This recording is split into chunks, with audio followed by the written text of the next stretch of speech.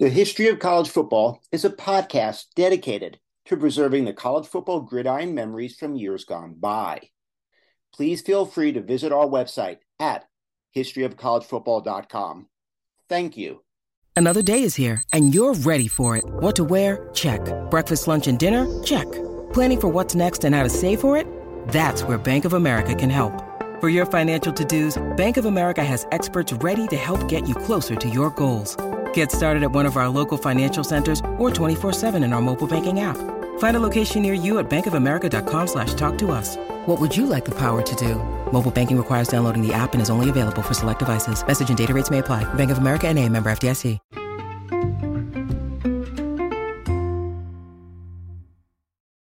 Welcome to History of College Football. I am Jay Abramson, and I will take you down a gridiron memory lane. The national champions, the teams, the rivalries, the conferences, the Heisman winners. Today, we take a look at October 18th, 1924, a day that lives in the eternal minds and hearts of college football fans everywhere, arguably the most famous day in college football history. On October 18th, 1924, this was the day of the original ride of the Four Horsemen, inspired by Grantland Rice's famous words. And on this day, October 18th, 1924, Red Grange turned in the most famous 12 minutes in the history of college football, scoring the first 4 times he touched the ball, amassing 265 yards before the first quarter ended. So let's start by taking a look at October 18th, 1924, and discuss the Notre Dame Army game.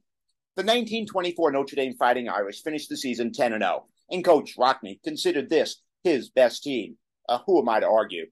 The Four Horsemen, coined by sports writer Grantland Rice, were the legendary backfield of halfback Jim Crowley, fullback Elmer Layden, halfback Don Miller, and quarterback Harry Struldreher. The 1924 team was dominating, winning by an average score of 29-5. Their closest game, that was a 13-7 defeat of Army at Army, sending Army to the only loss of the season.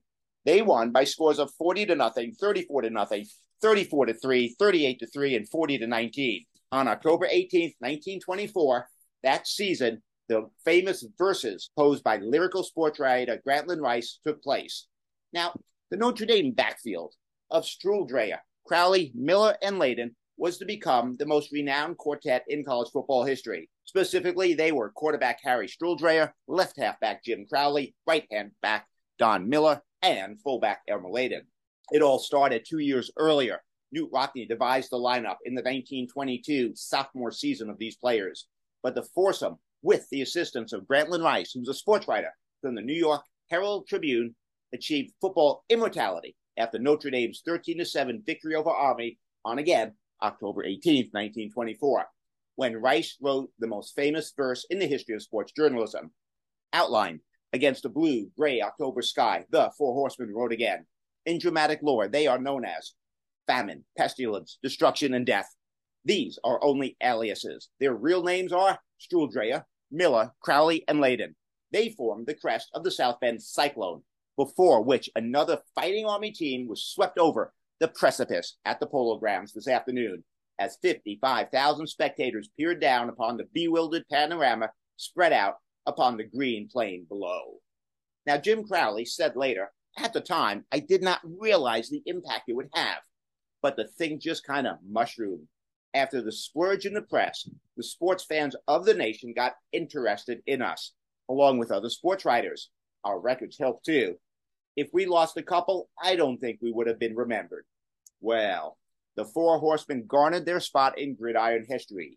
As a unit, Struldreher, Crowley, Miller, and Layden played 30 games and only lost to one team, Nebraska, twice.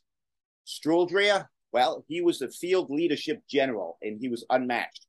Crowley, he was the back who outflanked defenders with his shifty ball carrying. Miller, according to Knute Rockne himself, Miller was the greatest open field runner he ever coached. And Layden, well, he was the fastest of the foursome. The game that prompted the verse, you asked, that Notre Dame 13, Army 7 victory on October 18, 1924, it went down something like this. The cadets did stage a late rally, but fell short in front of over 55,000 frenzied fans of the Polo Grounds. The Irish started the scoring with a touchdown in the second quarter that followed a very long drive, and Layden shot over from the 1 yard line. and the Irish took a 6-0 lead. In the third quarter, Crowley finished yet another long drive with a 21-yard touchdown run to increase the lead now to 13-0. Early in the fourth quarter, Army scored to close the gap to 13-7, but that's where the score remained. Knute Rockne's game plan, the Irish's speed and decisiveness is what they would rely on that day, led way to a game that was not really as close as the score indicated. The Irish backfield ran sweeps around the end and inside the tackles, and it befuddled the cadets all afternoon. Miller, Crowley, and Struldria ran wild that day. The game had dignitaries in the stands. The Secretary of War Weeks was there. Major General Robert Lee Bullard was there. Dr. Hubert Echner, commander of the ZR3. They were all in attendance for that famous game. Now let's turn our attention to the other game, the game that made Harold Red Grange a legend. Harold Red Grange played halfback for Illinois from 1923 to 1925. He turned in the greatest 12 minutes in college football history. On October 18, 1924, in front of over 67,000 fans in Urbana, Illinois, jammed into a new $1.7 million Illinois Memorial Stadium, they bared witness to the brilliance of Harold Red Grange. Red Grange took the opening kickoff against Michigan to the house for a 95-yard kickoff return. Quoted from the New York Times, the quote read, "The game was won and lost in the first thrill-packed moment when Grange, extricating himself repeatedly from tacklers, crossed the goal line and permanently shook the Wolverine morale." Then on the Illini next possession, he took the handoff around left end, cut back, and raced 67 yards for a touchdown. On the next possession, Grange took the handoff, raced, and cut back across field for a 56-yard touchdown. And 2 minutes later, he took the handoff and ran 44 yards for a touchdown. Now, one needs to pause and think about this and recognize in a 12-minute span on 4 consecutive runs, each time he touched the ball, Red Grange scored. This means in 12 minutes of game time, Red Grange scored 4 touchdowns on 4 carries and rushed for 265 yards. Think about that. Grange then rested until the third quarter, and in the second half, Grange scored on a 13-yard run and then threw a touchdown pass. He totaled 402 yards that day, and that's not all. His efforts led Illinois to a 39-14 defeat of Michigan, ending the Wolverines' 22-game winning streak on a day Illinois was inaugurating their new stadium. And the legend of the Galloping Ghost was born. The next season, on Halloween, he gained 363 yards and scored 3 touchdowns against Penn from the East, a 24-2 Illinois upset of the Eastern Giant. Writers waxed poetic prose about him yet again.